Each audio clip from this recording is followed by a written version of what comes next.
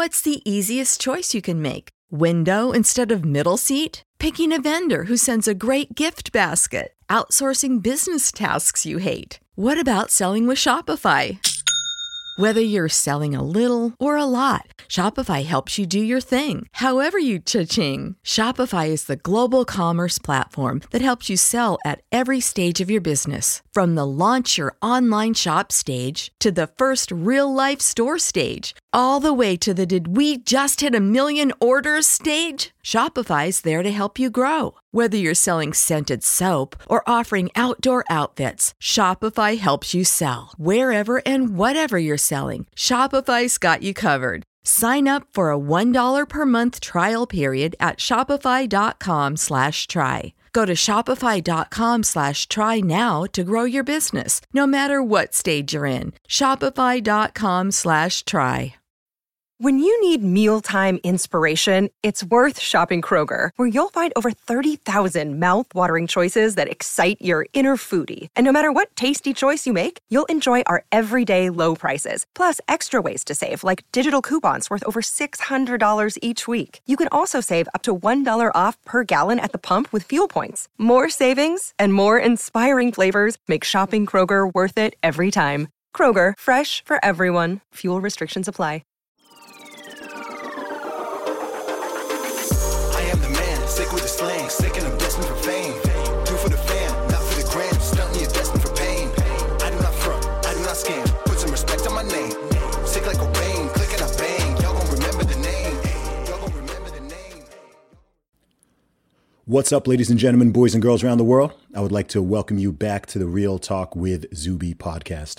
Now, on today's episode, we have got on another brilliant guest. He is a doctor. He is a family man. He is also a commentator and writer. And this is Dr. Joel Brown. Welcome to the show. Thank you so much, Zuby. I appreciate that warm welcome. No doubt, man. Happy to have you here. So, Joel, for people who are not familiar with you, please introduce yourself and tell the world a little bit about who you are and what you do. Yeah, so I'm, as you mentioned, a medical doctor and, a father, husband. I live in the United Kingdom. I emigrated here from Jamaica when I was sort of around 15 with my family, my parents, and settled in, ended up going to medical school, after sort of finishing that phase of my life and my education and starting work, went on to get married and have children. I've got a bit of a story to tell about how, my life and identity kind of, flowed from there. Awesome, man. So let's rewind a little bit, man. Tell me a little bit about your upbringing. So you said you were in Jamaica until your mid-teens?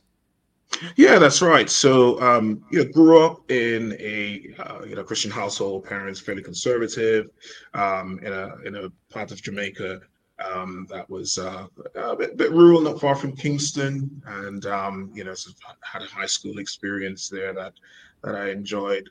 I think one of the things about my Jamaican heritage that that I look back on that I feel was quite formative to my upbringing was just my grandparents.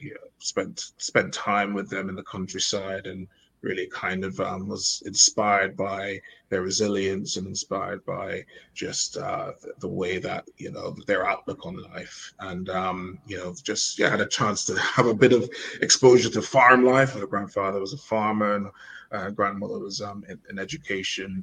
And as I said, just had a real strong, good sort of childhood, really enjoyed that. And then, as I said, coming to the UK, at the age of 15 was a significant culture shock. What was that change like? Yeah, so I think for me, I grew up with a very kind of, you could argue it as a sort of a singular way of viewing the world. I kind of had a worldview that was already kind of set up for me, as I mentioned, kind of fairly conservative Christian household. And so most of my friends were, Christian, very similar values, very similar outlook in life. And then kind of being transported from that into the UK, where it's a much more multicultural society, people with different faiths and perspectives, political ideas that were very different from the ones that I, sort of grew up, harboring. And so there was already for me this sense of, wow, how do I navigate a world that's so different? So it's funny the way that travel just kind of opens up, a massive Pandora's box of Mm. just the way the world, how different the world can be from what you're used to. Yeah, no doubt. What were some of the most stark changes and contrasts that you found coming as a teenager from Jamaica to the UK? And also, what part of England were you in? Yeah, that's right. So I moved from Jamaica to Bradford, UK, and Mm. interestingly, just before coming to Bradford, not many people are that aware of Bradford. In fact, when I tell people I live in Bradford, they often go, "Where?" And then I'll say, "Oh, it's not far from Manchester," because everybody's familiar with Manchester United football club. So it just kind of it's an hour away from Manchester. But at that time, when I came here around circa 2001, Bradford had a lot of tension. There were sort of race riots that were happening in the city, and I mean, some significant devastation to parts of the city, fires, and so, as I said, some tensions between my understanding, the majority was tensions between the South Asian population, Pakistanis and whites in the area. So I was aware of this happening.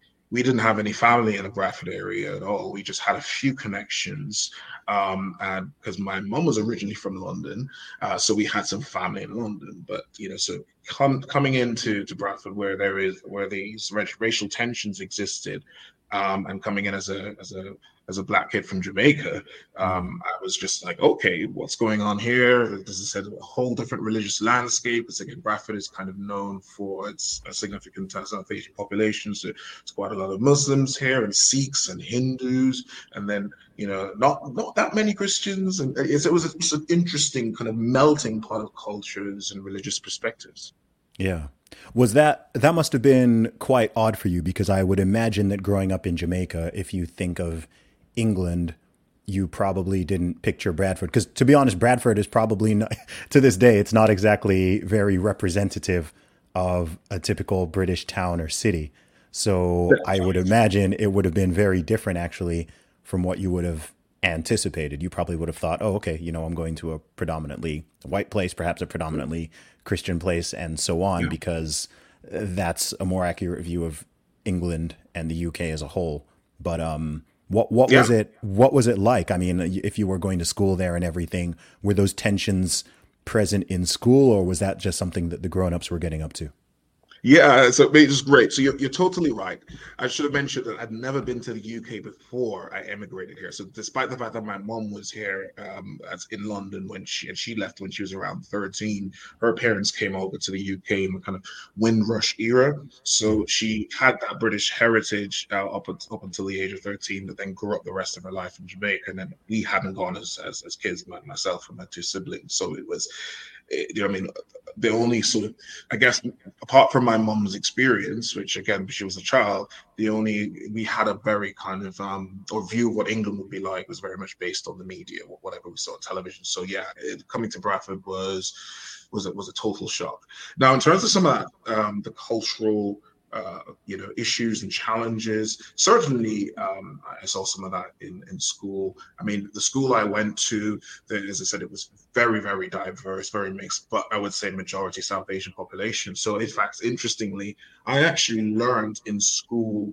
Unfortunately, some of the kids, the boys, would be like teaching me. I learned a bit of Urdu, Punjabi, from some of my schoolmates. I remember a really quick story when I was hanging out with some of the boys, and they said to me, "Oh, the next time a pretty girl comes around, say to her, Miki Mopi Day."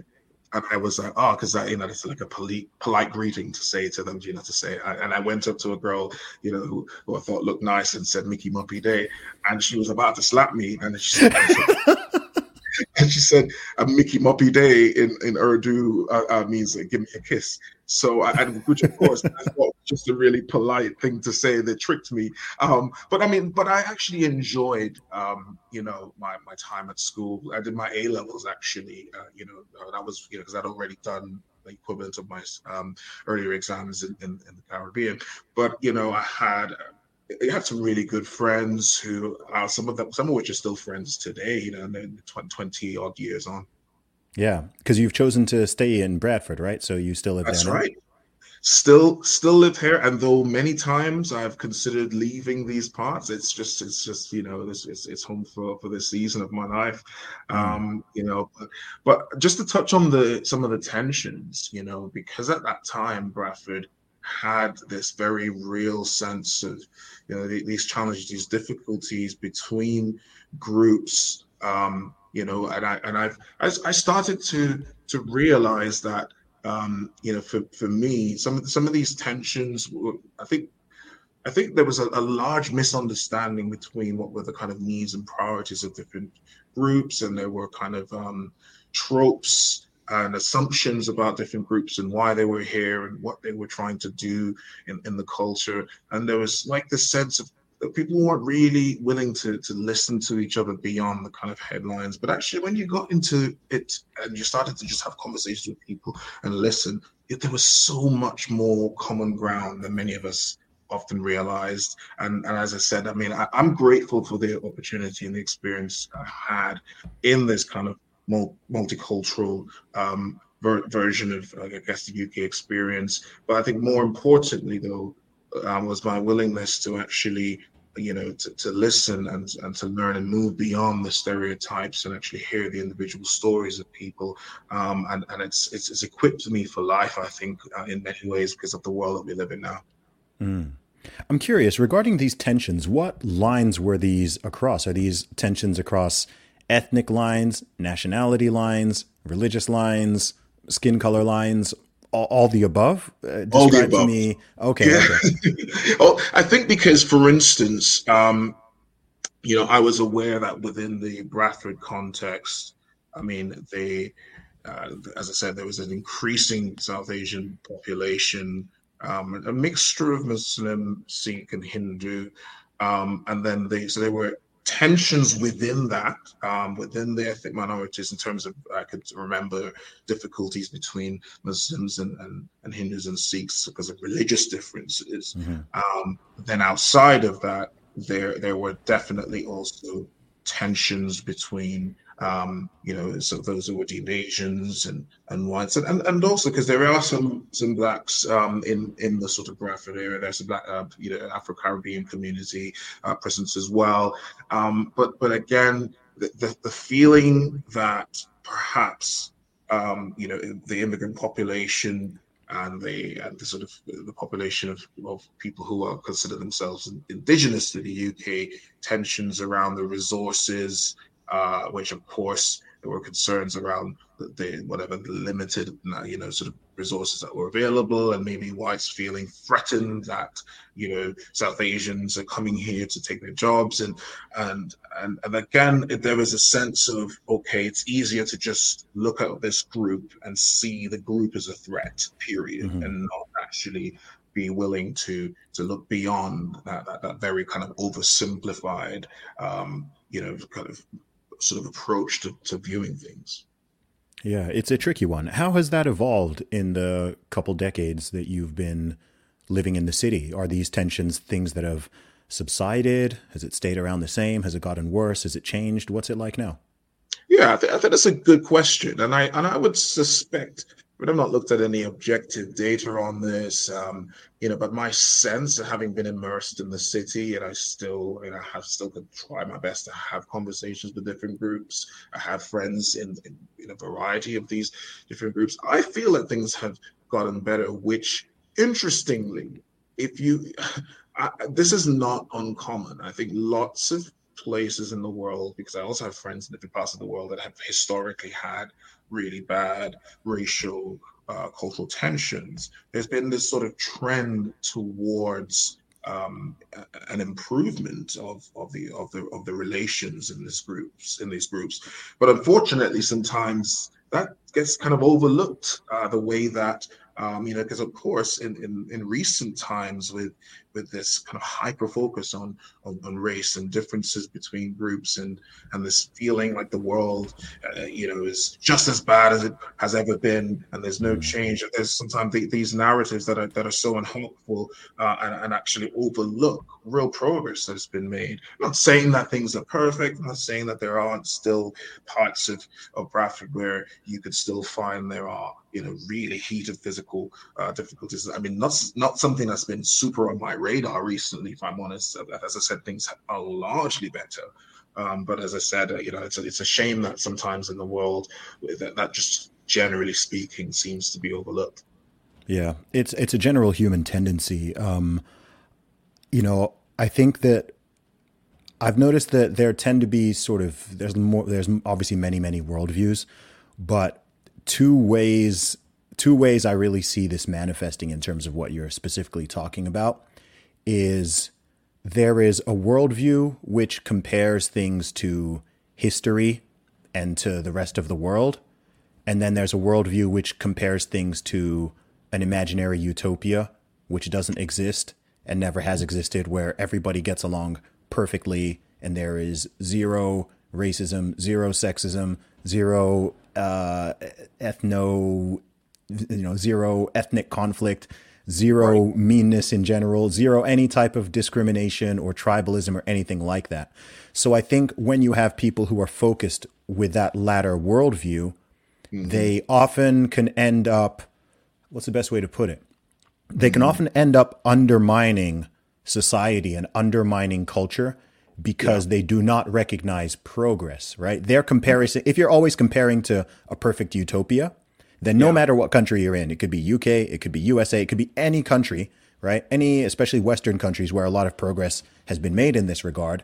And you're still going to keep saying, well, it's worse than ever, or it's as bad as it's ever been. Or, I've heard people say that the UK is the most racist country in the world. I've heard people say the USA is the most racist country in the world. This is when I know someone has not traveled anywhere, right? When they're saying things like this, because does racism exist in these places? Yes, it exists in every country in the world. But if you look at history, if you go back 100 years ago, but go back to 1923, look at the UK, look at the USA, look at the amount of bigotry, racism, people killing each other, people lynching each other, fighting, right? Segregation, all kinds of crazy stuff that you can't even sort of fathom now, that sort of thing. Even if you just go back 50 years ago, there's certain things that, my dad, when he came over to the UK first in the 70s, he's got stories. He's a doctor as well. He's got stories to say one, and this is as a doctor, he struggled to get accommodation, and he had to get one of his white doctor friends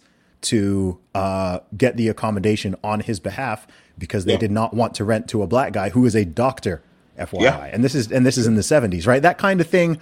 Yeah. You can't really imagine that even happening now, right? You'd be like, wait, what on earth? Like, someone doesn't want to rent because, it just wouldn't even be, we've overshot in many regards, but people are not recognizing this progress. And I think the absence of having that perspective and that gratitude is really what's causing a lot of what people now call, wokeness, cultural Marxism, the anti-racist nonsense, all that. It's this massive overcorrection, which is stemming from a lack of gratitude and appreciation. I agree that there's still progress to be made, and we should continually be encouraging people to judge one another on the content of their character and not their skin color and all these other immutable characteristics.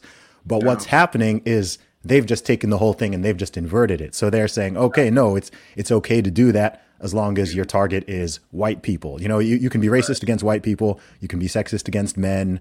You can be, you can attack people as long as they've got some type of perceived power in this hierarchy.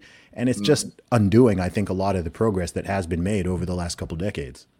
Wow. That's super. That's so powerful. And I relate to what you said there. I mean, you mentioned that you had a dad that came in the 70s. My mom was born in the sort of 60s here in the UK. Yeah, she told us stories of some pretty awful things that were said to her growing up. She was called a monkey and other things like that. And so when she came and told us those stories when we were children in Jamaica, I mean, growing up in Jamaica, despite the fact of the colonial legacy and so on, the sense of me being black was never I never considered it a barrier to anything, achieving anything. Doctors that we saw were Black, the police officers, the judges. Yes, I'm not denying that in Jamaica there were the kind of the remnants or the legacy of some colorism, and of course there'd be issues again related to race, but it was very far. It was just very far from me, and it certainly didn't affect my aspirations, what I believe was possible for me. So I'll give you a really quick example. When I first came to the UK, and I was in school doing my A levels, and I mentioned to one of my teachers that I wanted to become a doctor, he reacted in a way that was a bit surprising to me. He was sort of, he felt a bit surprised by my aspirations. And at the time, I just was a bit perplexed, because I'm like, well, my aunt, my actual mom's older sister, she was a rheumatologist working in Canada. My pediatrician that looked after me as a child, and family doctor looked after my parents, were Black. I was a fairly gifted kid. I was reasonably smart, and I applied myself. And so when he said to me at the time, that essentially, if you became a doctor, that would surprise me. I was a bit annoyed by it, and I'll be honest, I didn't assume it was racist at the time, because I didn't have that assumption that anyone would think someone being Black in and of itself would preclude them from having the aspirations to become a doctor. And I think it's a shame, because now it's the assumption that we're almost taught that if you're a Black person and a white or non-Black person has any kind of view about you're surprised in some way about your accomplishments or even how you speak, you must assume that it's all to do with them having some kind of racial animus. They are inherently racist until proven otherwise. And that may be the case, that there's some people who have a racially based view or assumption that because you are Black, perhaps this is beyond something that you can achieve. But also, what was interesting at the time, lots of the other Black kids, especially those born in the UK, they didn't themselves, many of them, when I told them I wanted to be a doctor, they were just as surprised. Some of them were just like, they were like, they just didn't realize or didn't feel that was something that, one, I guess, somebody that looked like them, or maybe someone from a similar kind of economic background would aspire to. And then, of course, in the UK, in Bradford, socioeconomically, it is. I grew up, the school that I attended, most of them were working class backgrounds, that sort of thing. And so I think that there was an element of just, culturally, that the expectation of people from the kind of in the Bradford area, aspiring to be doctors, it wasn't that high on the radar. And so I think for me, what you said there about the experiences in the past and being able to look, and of course this was about 20 years ago when I kind of had this teacher that seemingly had this question mark about my aspirations. Point is, I didn't allow that to stop me from pursuing my passion, to pursuing my dream, and I think that being able to look back at my parents and previous generations, yes, they endured some things that they shouldn't have. Yes, they had more overt experiences of discrimination, racially based, like you mentioned, your dad not being able to get a flat, or people being released from their job on the grounds of their race, and at the same time, they have overcome so much, and the world that we live in and we've inherited, from them is so much better than it was. And I think that allowing me to have the attitude, therefore, of I'm gonna pursue what I want to do, despite some of the challenges, pushbacks, or question marks, rather than just sitting in despair of thinking, the woe is me, the world is not mine for the taking.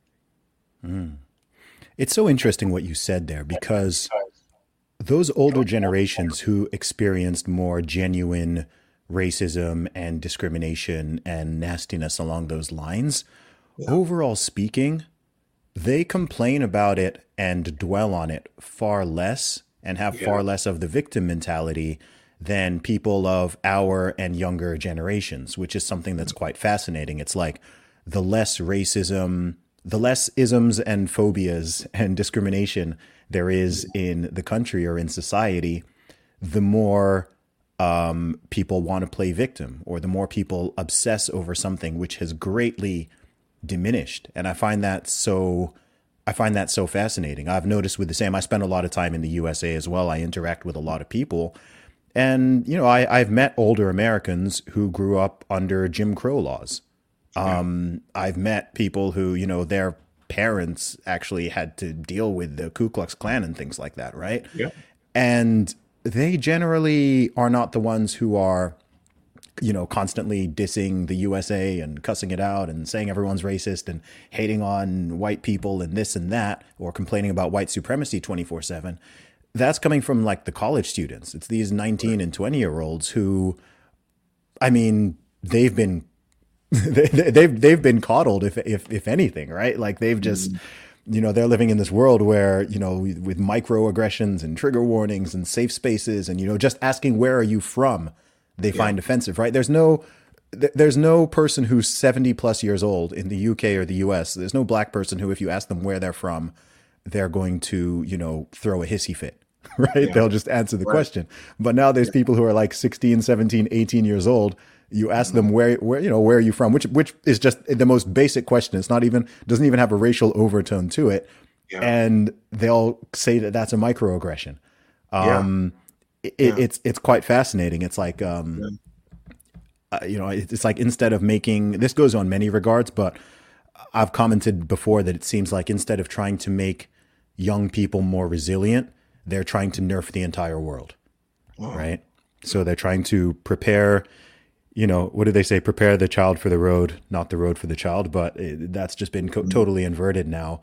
And it's just like, okay, we need to remove every single thing that anybody, that the thing that the most sensitive person could potentially find offensive, we need to remove that. That's why they're going back and they're rewriting old books, whether it's Roald Dahl or whatever, James Bond novels. They're going back and hiring what they call sensitivity readers, and they're changing the language, and they're trying to, change words that people are allowed to use in schools, in colleges, in medicine. I've seen even. And it's insane. I mean, I think it's good I'm on board with politeness. I'm very much on board with politeness, but politeness and political correctness, certainly to the degree that things are going, are not the same thing.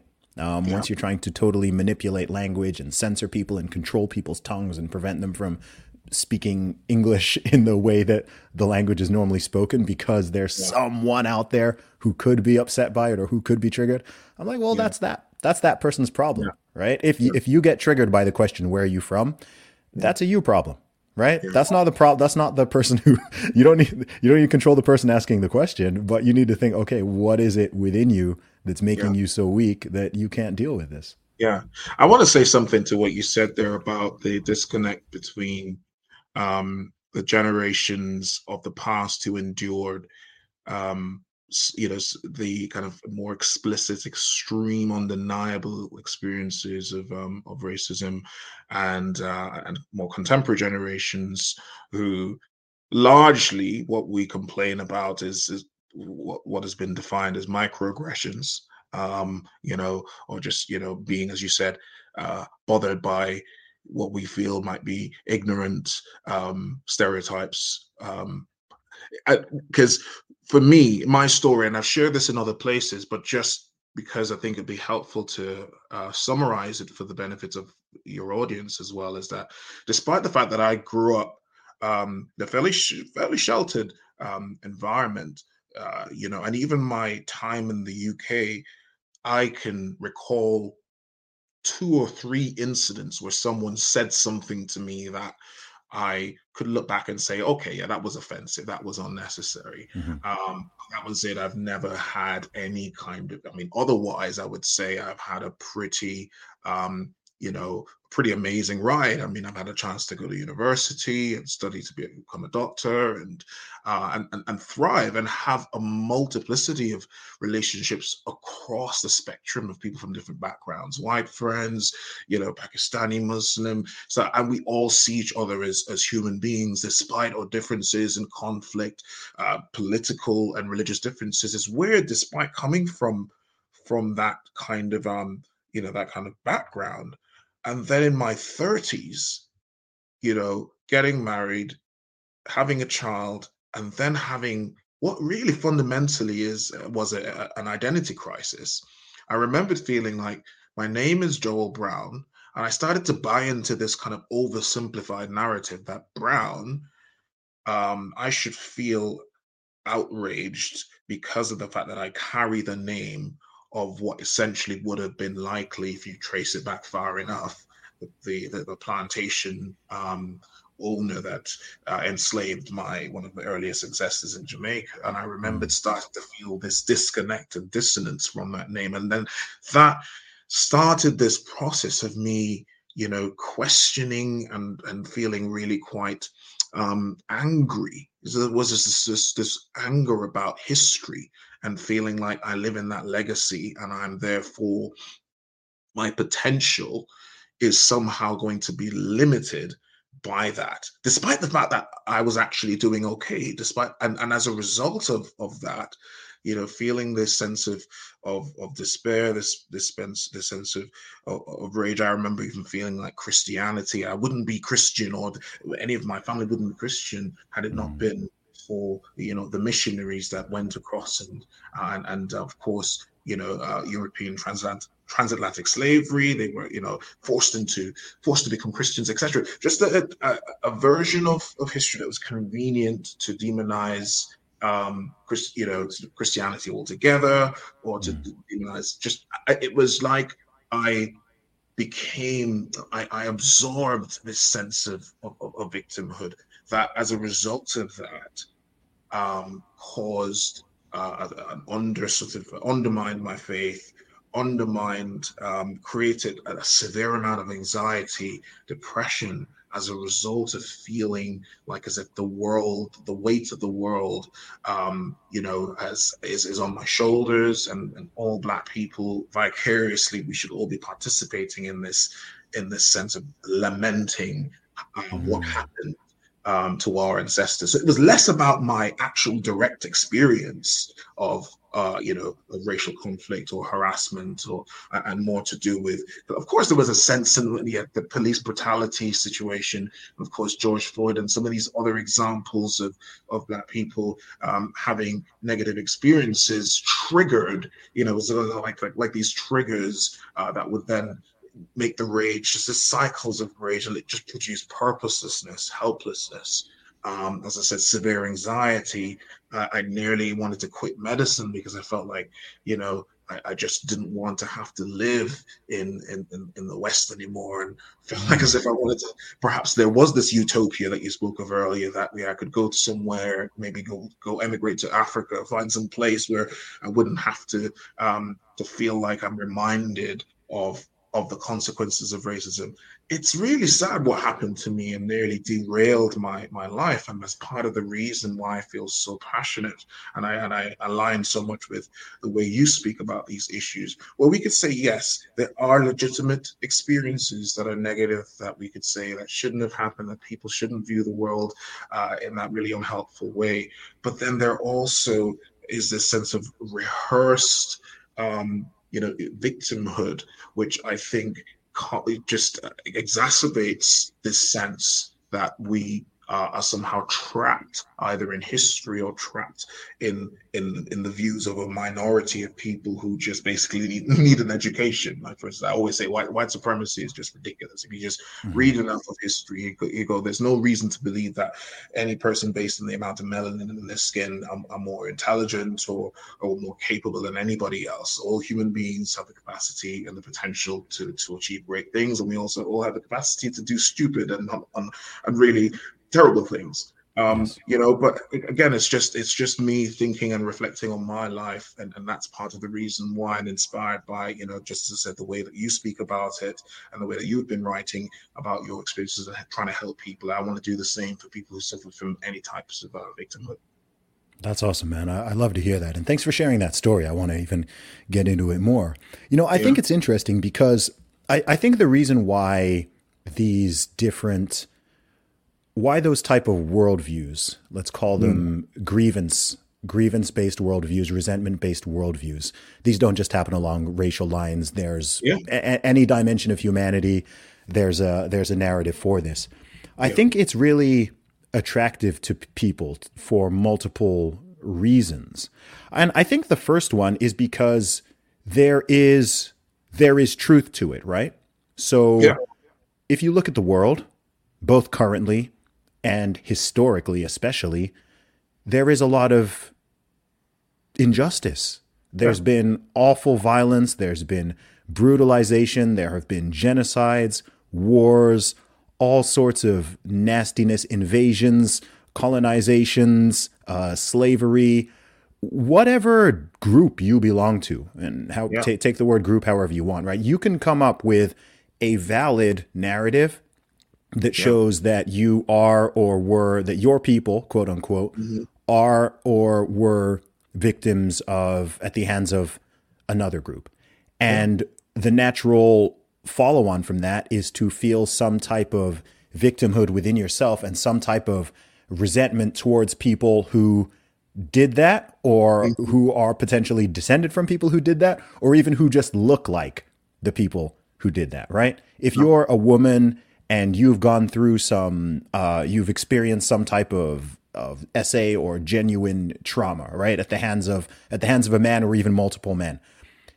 I can understand how a woman who has been through that and then is also seeing other things that happen to other women and reading about certain things historically, I can totally understand how someone becomes one of these, ravenous, man-hating, raging, bitter feminists, right? Who just wants to smash the patriarchy and thinks that all men are this and all men are that, and it's a bad worldview, but I can understand where it comes from. I can understand if you sit there and you go through certain things, reading all the things that the British Empire did, or, various European empires, things that they did in the Caribbean, in the USA, in the continent of Africa, and you're reading all this stuff and you're even looking at the images and you're seeing I mean, it makes me mad, right? Because it's like, oh my gosh, this is horrible, right? If you go and you read about the Holocaust and you're seeing what happens, like it's horrible, right? It's horrible. And if you can see and identify yourself in that group in particular,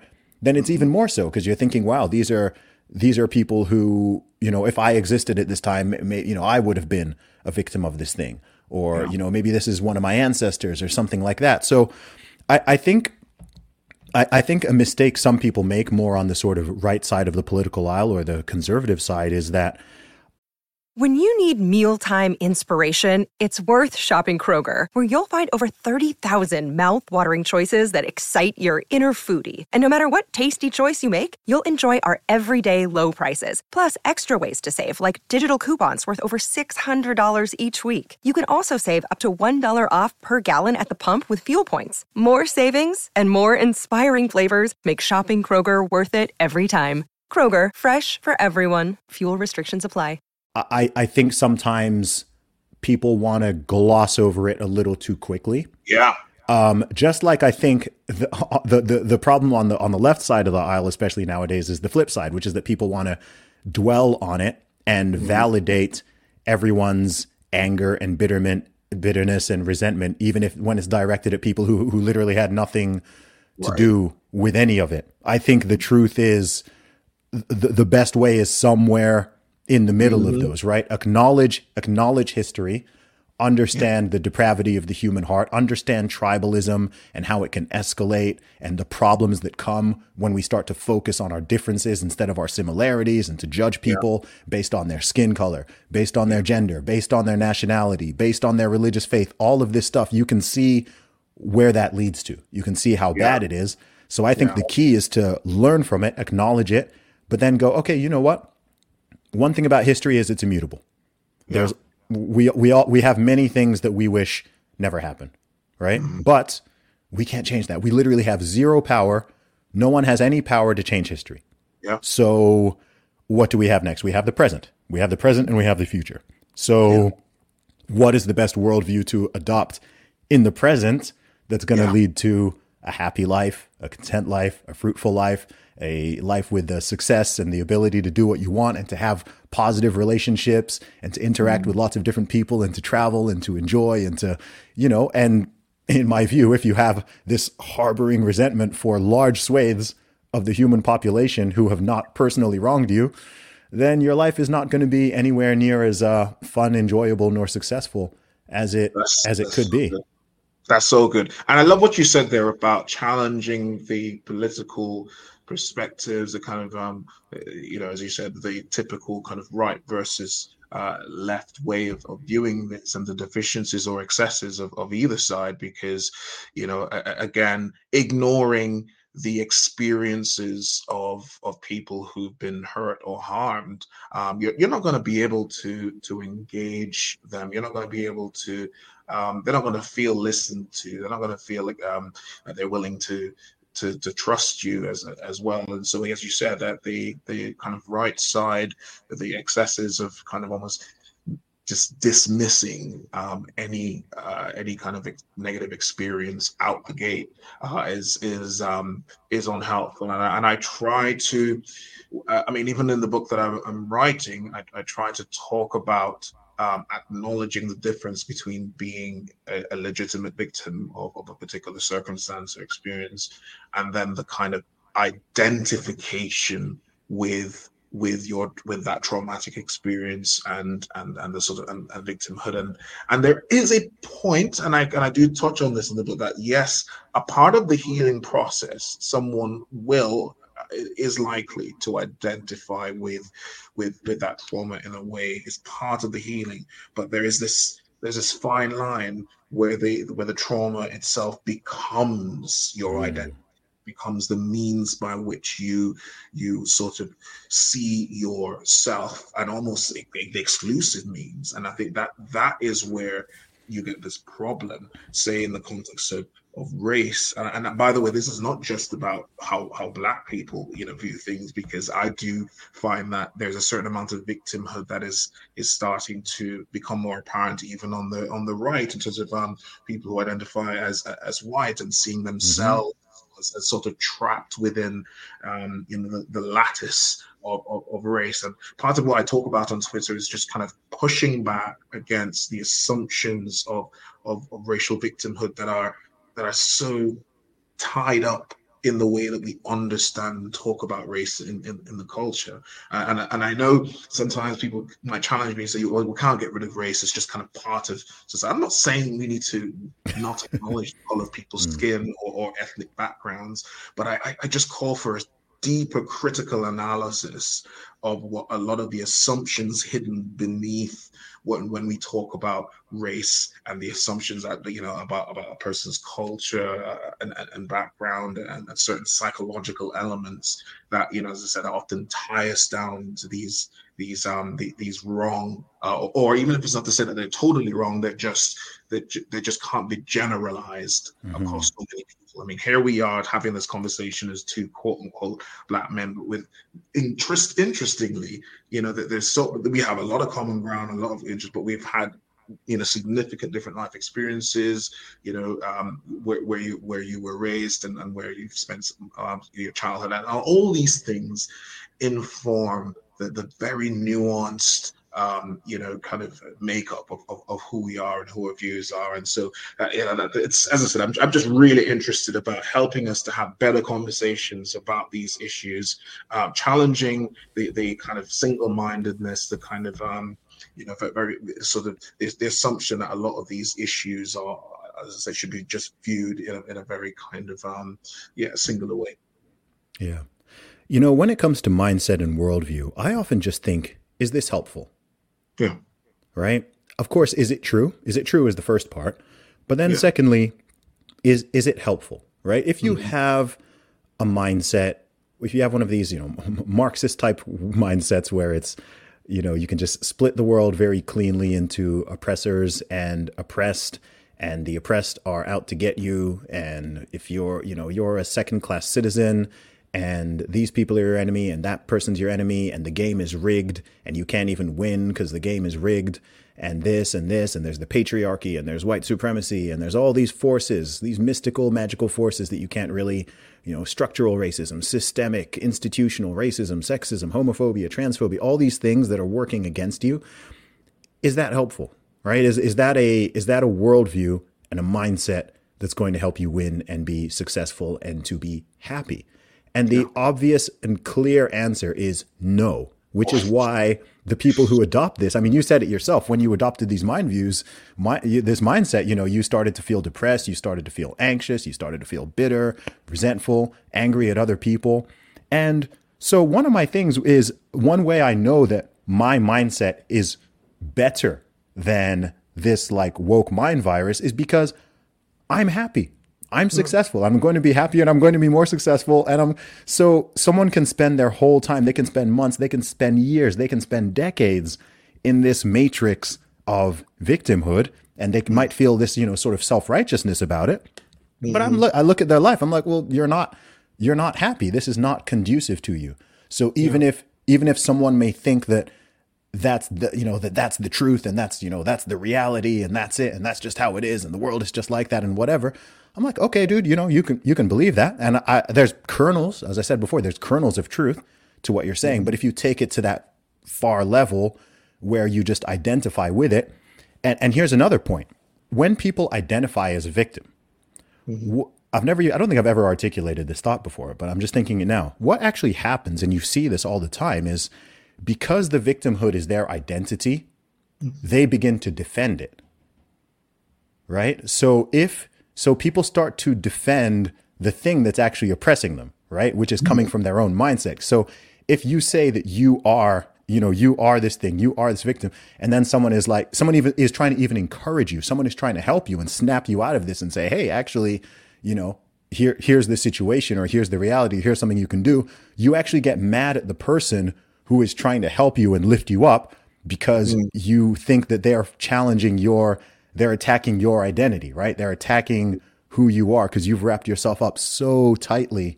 in this mindset. And I think once people are there, it's, you can still certainly help them, but it becomes very difficult because they're defending the thing that is actually oppressing them.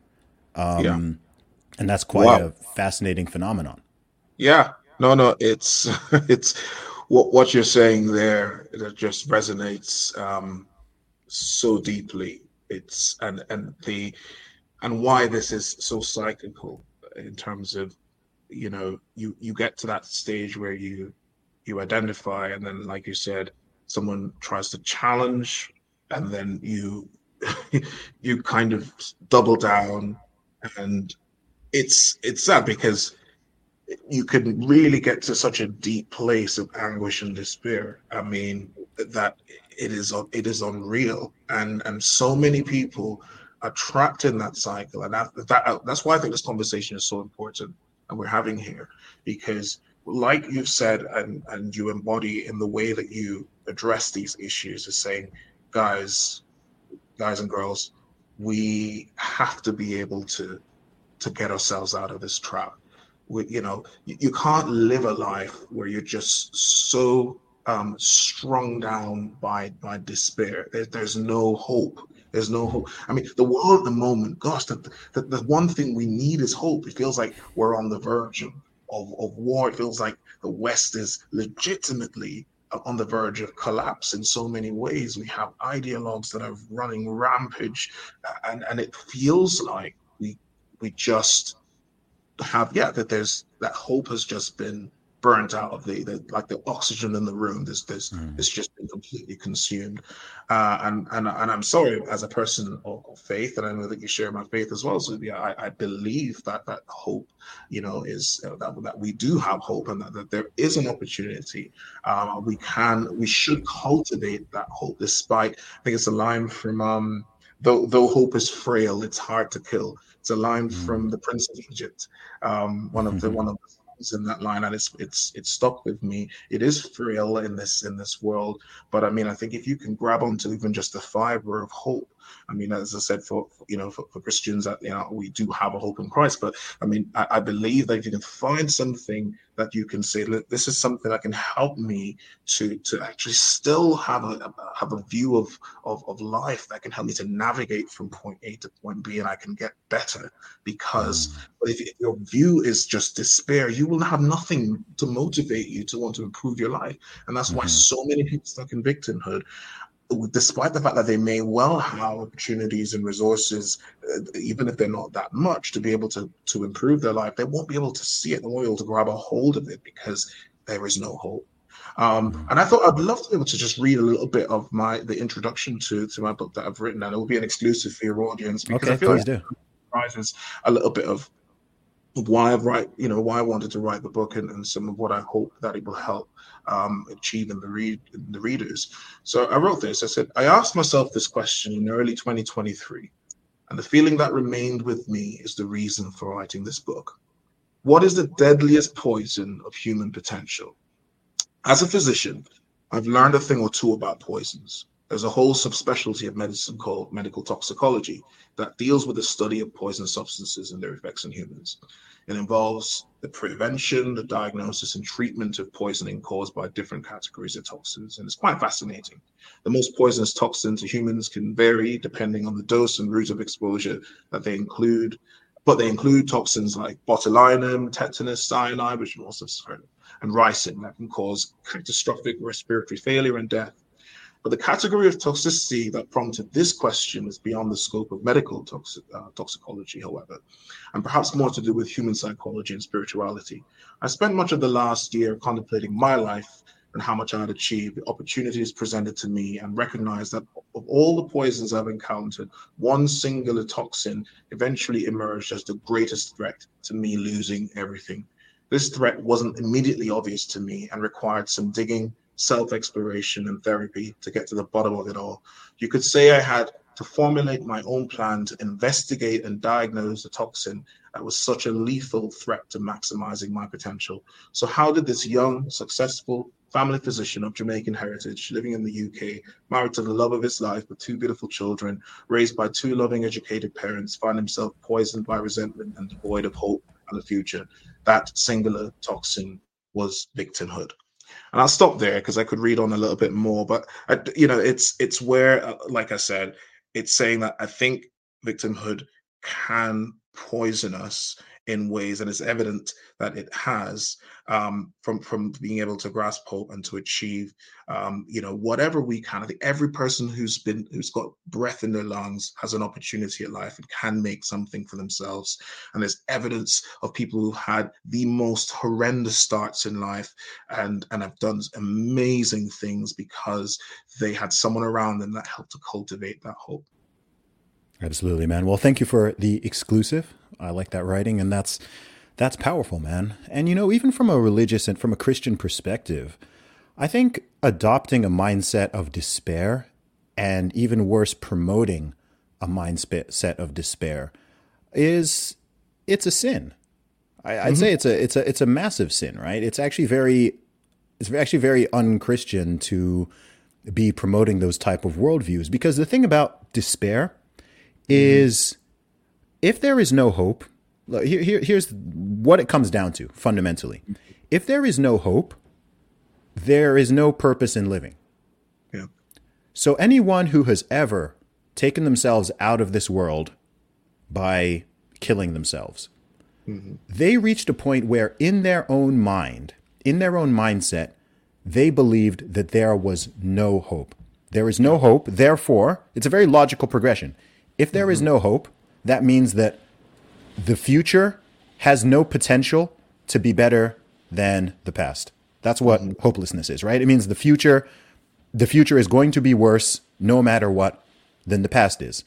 And if that is the situation, it's not a huge jump to see how someone reaches a point. Well, what is the point in continuing to live if the future is just going to be worse? Life has already peaked. Like, everything's just going to get worse. There's no more joy to come. There's no more opportunity to come. There's no more happiness, no more relationships, no more love, no more anything to come in the future. It's a very suicidal mindset, in fact. And I think that happens both individually, but also collectively, right? I think one of the biggest problems we're facing in the West right now is lack of optimism and this hopelessness on a national, on a societal scale, right? And it's difficult and it's hard because in some ways the countries are moving forward and progressing, but in other ways they're backsliding and they're becoming more regressive and more concerning. And that even, I'll tell you what, I know a lot of people. I mean, I'm sure you do. There are millions of people, millions of young people, especially in their 30s right now, who, and this is true of regardless of their religious views, regardless of their political views, who don't want to bring children into this world because of that hopelessness, because they don't think that their children's life would be better than theirs or better than their parents. They think, okay, well, everything is declining. So why would I even want, I see people on the right saying this. I see people on the left saying this. I see religious people, non-religious people saying, oh gosh, you'd be crazy to bring children into this world, right? Like, I'm not going to be able to offer them better than what I had. So why even do it? And again, on a national level, that's suicidal. If you don't, if countries don't even propagate, if people refuse to even propagate because they feel so much hopelessness and doom and gloom, there literally will not even be future generations to inherit the nation and inherit the world. So, I think, last point on this is I do also think that the past, the events of 2020 and up through 2022 with all the global fear mongering and the virus scares and all the confusion and all that, I think it's affected people, I think, far more than they realize. Oh. I think it's weird because people are kind of trying to just move on and not talk about it and act like it didn't happen and act like people didn't do what they do and didn't. But we haven't even remotely recovered from it, right? Regardless of someone's position on the whole situation, people were hammered with 700 to 900 plus days of fear, of division, isolation, confusion, despair, anger. People were taken out of their usual routines at work, in college, in schools, and everything. And you can't just snap your fingers and everything totally returns to normal because you still have that memory. And I think that, there's this inertia of the negativity and of the fear and of the hopelessness and uncertainty, which has now just kind of, I don't know, like it's just in people now. Because I find now that people are just generally, again, regardless of sides and beliefs and whatever, I'm just finding people generally now are less optimistic and just a bit more sort of angry and resentful than they were in 2018 and 2019. And in 2018 and 2019, we thought people were already going crazy, but it just seems like people are just more, there's just this negativity and demoralization that's just, it's just there. I see it even with some of my, favorite commentators or people that I follow or whatever. It's just this, I don't know. It's just so much more negative. There's just this negative lean on cynicism of everything, and it's just, well, the globalists are going to, they're going to take over and they're going to enslave everybody and Klaus Schwab is going to win and the WEF and the, New World Order. And it's just, I don't know. It's, it's a strange thing to realize. I don't know if you've been seeing the same. I've been seeing the same, but you know what?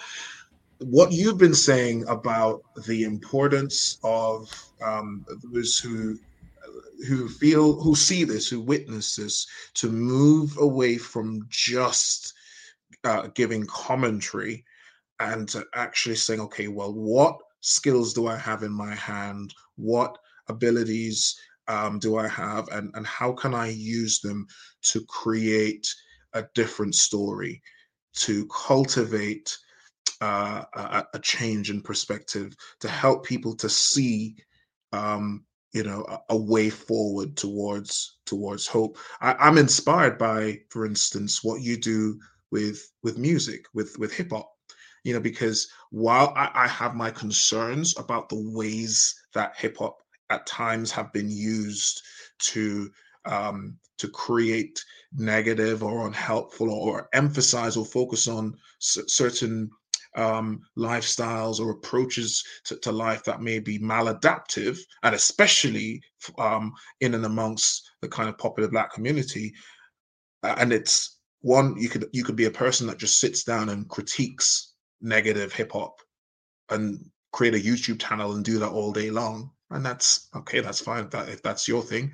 But actually, how much more useful is it for someone like yourself who's saying, you know what, I'm going to use this, because there's no denying that hip hop is an incredible art form. It requires unparalleled skill, quick thinking, wit, and use that to kind of basically pump the air in with a different message. Yes, you bring light to some of the foolishness, but when I listen to your music, I go away feeling so much more uplifted and thinking, okay, yeah, you know what, and I'm really challenged to view this situation in this way as a result. And I think our creativity. I'm a singer and musician myself as well. I play keys and guitar, and and I remember thinking one of the things when I was listening to one of your songs, I'd be like, you know what, one day I hope for a chance that we can collaborate. Creative, because I'm so inspired by people who are just saying, you know what, I'm going to use my gifts, the gifts that God's given me, whatever, to make and do something that changes the narrative, gives people hope. I want to see more, books, movies that help us to move away from the doom and gloom, the world is falling apart, the sky is falling kind of narrative, because again, as you said, the negativity itself just undermines, and poisons us from being able to see. It's like lenses. If the lenses are just completely muddied and clouded by negativity, it's going to be very difficult to be able to see anything positive. And we have to change the story. We have to, I see this, especially amongst people who consider themselves outside of the left, whether you're centrist or right. Let's not give so much energy to platforming what is crazy and negative, and I'm challenged by myself to do that. I think, yes, there is some limited value in discussing or bringing attention to some of these things, but come on, for goodness sake, the 24/7 platforming, stupidity and negativity and madness, stop. There's certain people's, I'm not going to sound like as if I'm trying to be negative about certain individuals, but I just don't want to see certain faces. I don't want to see certain people that are just like, oh, yes, this person's doing. Let's just move away from just platforming and talking about the stuff that aggravates us and irritates us, and let's do something that will bring the change we want to see. Yeah, it can't just be reactionary. It has to be proactive. On multiple levels, because also if you're doing that, all you're doing is you're just allowing the crazies to control. You're still allowing them to control the narrative and even to control yourself. If all I'm doing is if I'm just on Twitter or Instagram or YouTube every day, just reacting to the latest stupid thing that happened on the left, then, I'm just feeding it. I'm feeding it. I'm growing it. I'm giving it all my energy, all my time, and everything has an opportunity cost as well. But also I'm not providing it's not hard to just point at this thing and go, this is stupid. This is silly. This is stupid. This is silly. This doesn't make sense. But it's like, okay, well, what's the alternative? And I think that people know the alternative because a lot of people are living it. But I wish that people would promote the positive alternative more than just bashing the negative narratives or the things that are goofy or silly.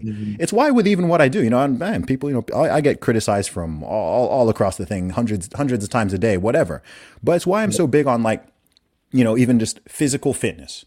Right. I could sit there and just talk about, people are too fat. Everyone's getting too fat. Obesity is a problem. Hey, go to the gym. Right. Why aren't people going to the gym? Why? I could talk about the food industry. I could talk about big pharma. I could talk about the medical industry. Like there's a lot of things that I could talk about even in the realm of health, diet, exercise, nutrition. But I'd rather be encouraging. I'm trying to give people tools, literally writing books, giving people advice, posting videos of my own workouts, just to encourage people, not just to criticize the stuff that's bad or the stuff that's unhealthy, but to provide this alternative. And I wish I could see more of that, because there are many people, and if you actually look at their lives and what they're doing, many people, they might be happily married, and they've got families and they have wonderful children, and they're doing this and they're doing this and they're finding all this fulfillment, but they don't actually share it. Right? They don't really share it. You have to kind of look behind the scenes, but the stuff that is being shared is just all the it's all the madness and all the anger and all the outrage fuel. And a big problem as well is that it is incentivized. You know, in this, we live in an attention economy. It's about clicks, it's about views, it's about shares, it's about retweets, it's about likes.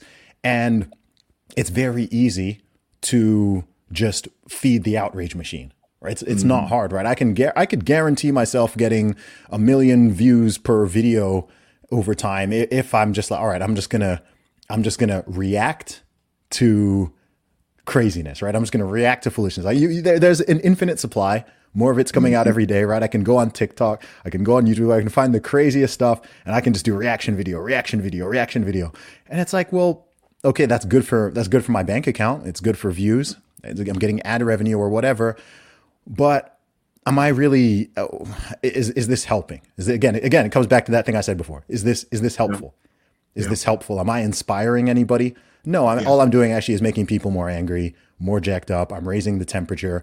I've gone beyond just trying to bring awareness to a certain issue, and I'm now just feeding that. I'm now feeding that issue and giving it energy, giving it time, which means I'm not giving the same time and energy and output to things I could be doing, like making more music, writing more books, creating more podcasts, having more conversations, doing more meetups, having more live events, all that positive stuff that people need.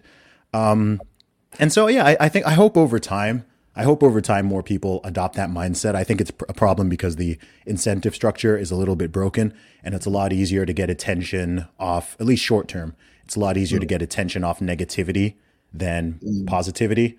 That's just the way human beings are wired. And I don't think that's changing anytime soon, but I think we all need to kind of resist the temptation to just dwell in that. It doesn't mean, like you said, it doesn't mean you never talk about it. It doesn't mean you never address or never react to anything, right? There's a time and place for that.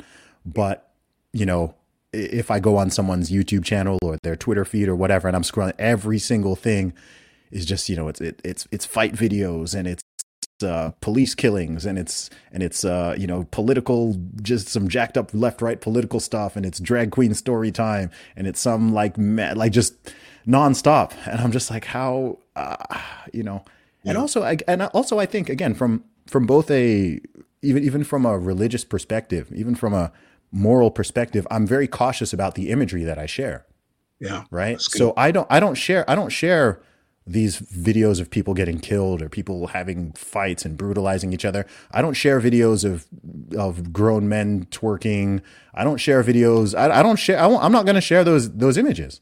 Right. Yeah. Like you're not going to go on my feed and you're just scrolling through and you're seeing drag queens and you're seeing like all sorts of weird, perverse stuff, because it's like, well, either way you're seeing it. Even if I'm criticizing it, I'm still sharing that with millions of people. Yeah. Right. And I think people, again, need to be a bit more conscious of like, okay, well, what are these images and videos that you are sharing? Because people are still seeing it.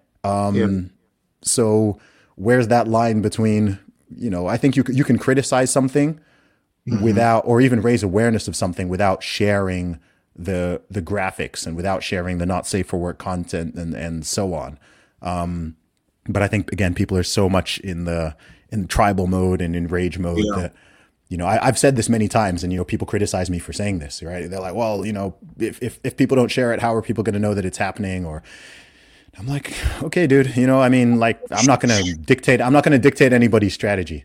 I'm just saying, as somebody who is quote unquote actually more on your side, I don't think that doing this 24/7 is particularly helpful. I'm not convinced it's a net positive, especially when you're not providing, you know, we know you're angry, right? We get it. We know you're angry, but, you know, what's the positive solution? What's the better narrative? What's the better story? What's the better thing we can give people to aspire to mentally, physically, spiritually, financially, relationships, how we deal with other people? That's where people need help, not just to point at that thing and go, hey, look at what this crazy person's doing.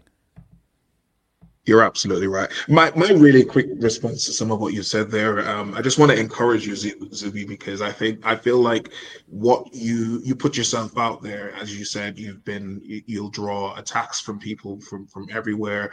But, you know, the truth is, having engaged and looked at your stuff and I've just found that you stand out to me as a light in this kind of like this crazy world where, as you said, everybody seems to be kind of more focused on either trying to see if they can. By the way, there's nothing wrong with being able to make money from doing what you do, but doing it in a way where it's clearly just about maximizing profit and clickbait and so on. And it's like, but no, that's not what you get when you engage the content you put out there. And it is inspiring. It certainly inspired me as someone who's relatively newer to this kind of world of engaging in the kind of the politics of, I guess, kind of center right, and trying to kind of challenge or at least inspire people to move away from the woke virus and see the dangers of it, from talking about my own story, and hopefully others can but it's about changing minds towards embracing hope, towards enjoying their lives and not just being kind of stuck in perpetual despair mode.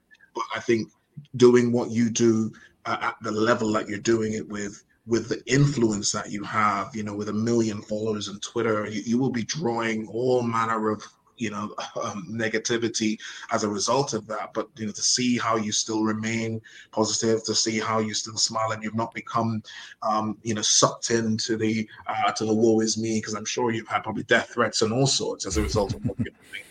So just to say, hand on heart, I'm really encouraged and inspired by the stand that you've taken, and how open you are about your faith as well. Because I think for me, one really quick thing about the central idea in the Christian message, you've got this idea of Jesus, who came and basically is kind of wrongly accused of being kind of a blasphemer and a sort of a problem to the Roman state, and basically is murdered for all intents and purposes, really, unjustly. But how the message ends up actually being puts the whole unjust system on its head, and rather than just kind of lamenting about how unfair and how unjust his killing was, it's the whole message is transformed into something positive, to say actually Jesus took on this unjust punishment for the benefit, and even showed forgiveness to those around him who didn't know what they were doing. And so somehow allowing ourselves, not like in the same way with that message of not being sucked into the what was so negative and despairing and horrible about it, but allowing that message to transform our hearts into something more hopeful. So I think even if for people who are not religious, hopefully they can relate to the analogy there of let's move now towards as I said, a more positive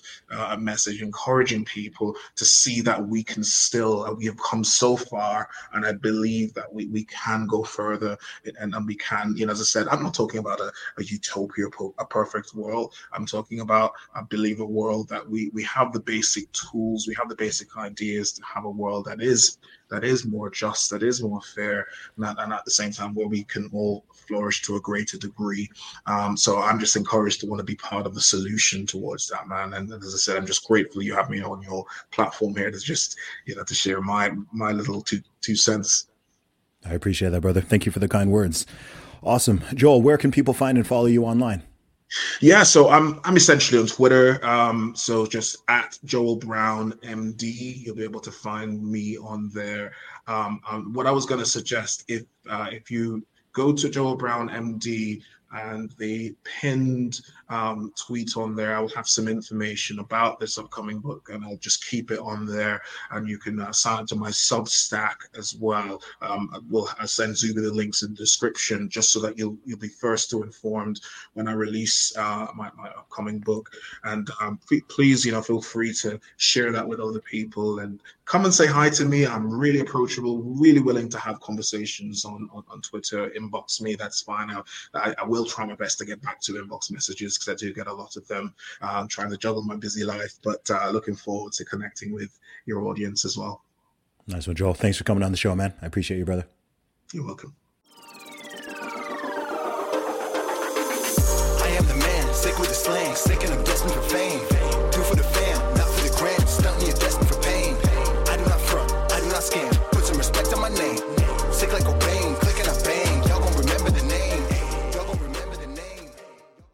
When you visit Arizona, time is measured in moments, not minutes. Like the moment you see the Grand Canyon for the first time. Visit a new state of mind. Learn more at hereyouareaz.com. When you need mealtime inspiration, it's worth shopping Kroger, where you'll find over 30,000 mouth-watering choices that excite your inner foodie. And no matter what tasty choice you make, you'll enjoy our everyday low prices, plus extra ways to save, like digital coupons worth over $600 each week. You can also save up to $1 off per gallon at the pump with fuel points. More savings and more inspiring flavors make shopping Kroger worth it every time. Kroger, fresh for everyone. Fuel restrictions apply.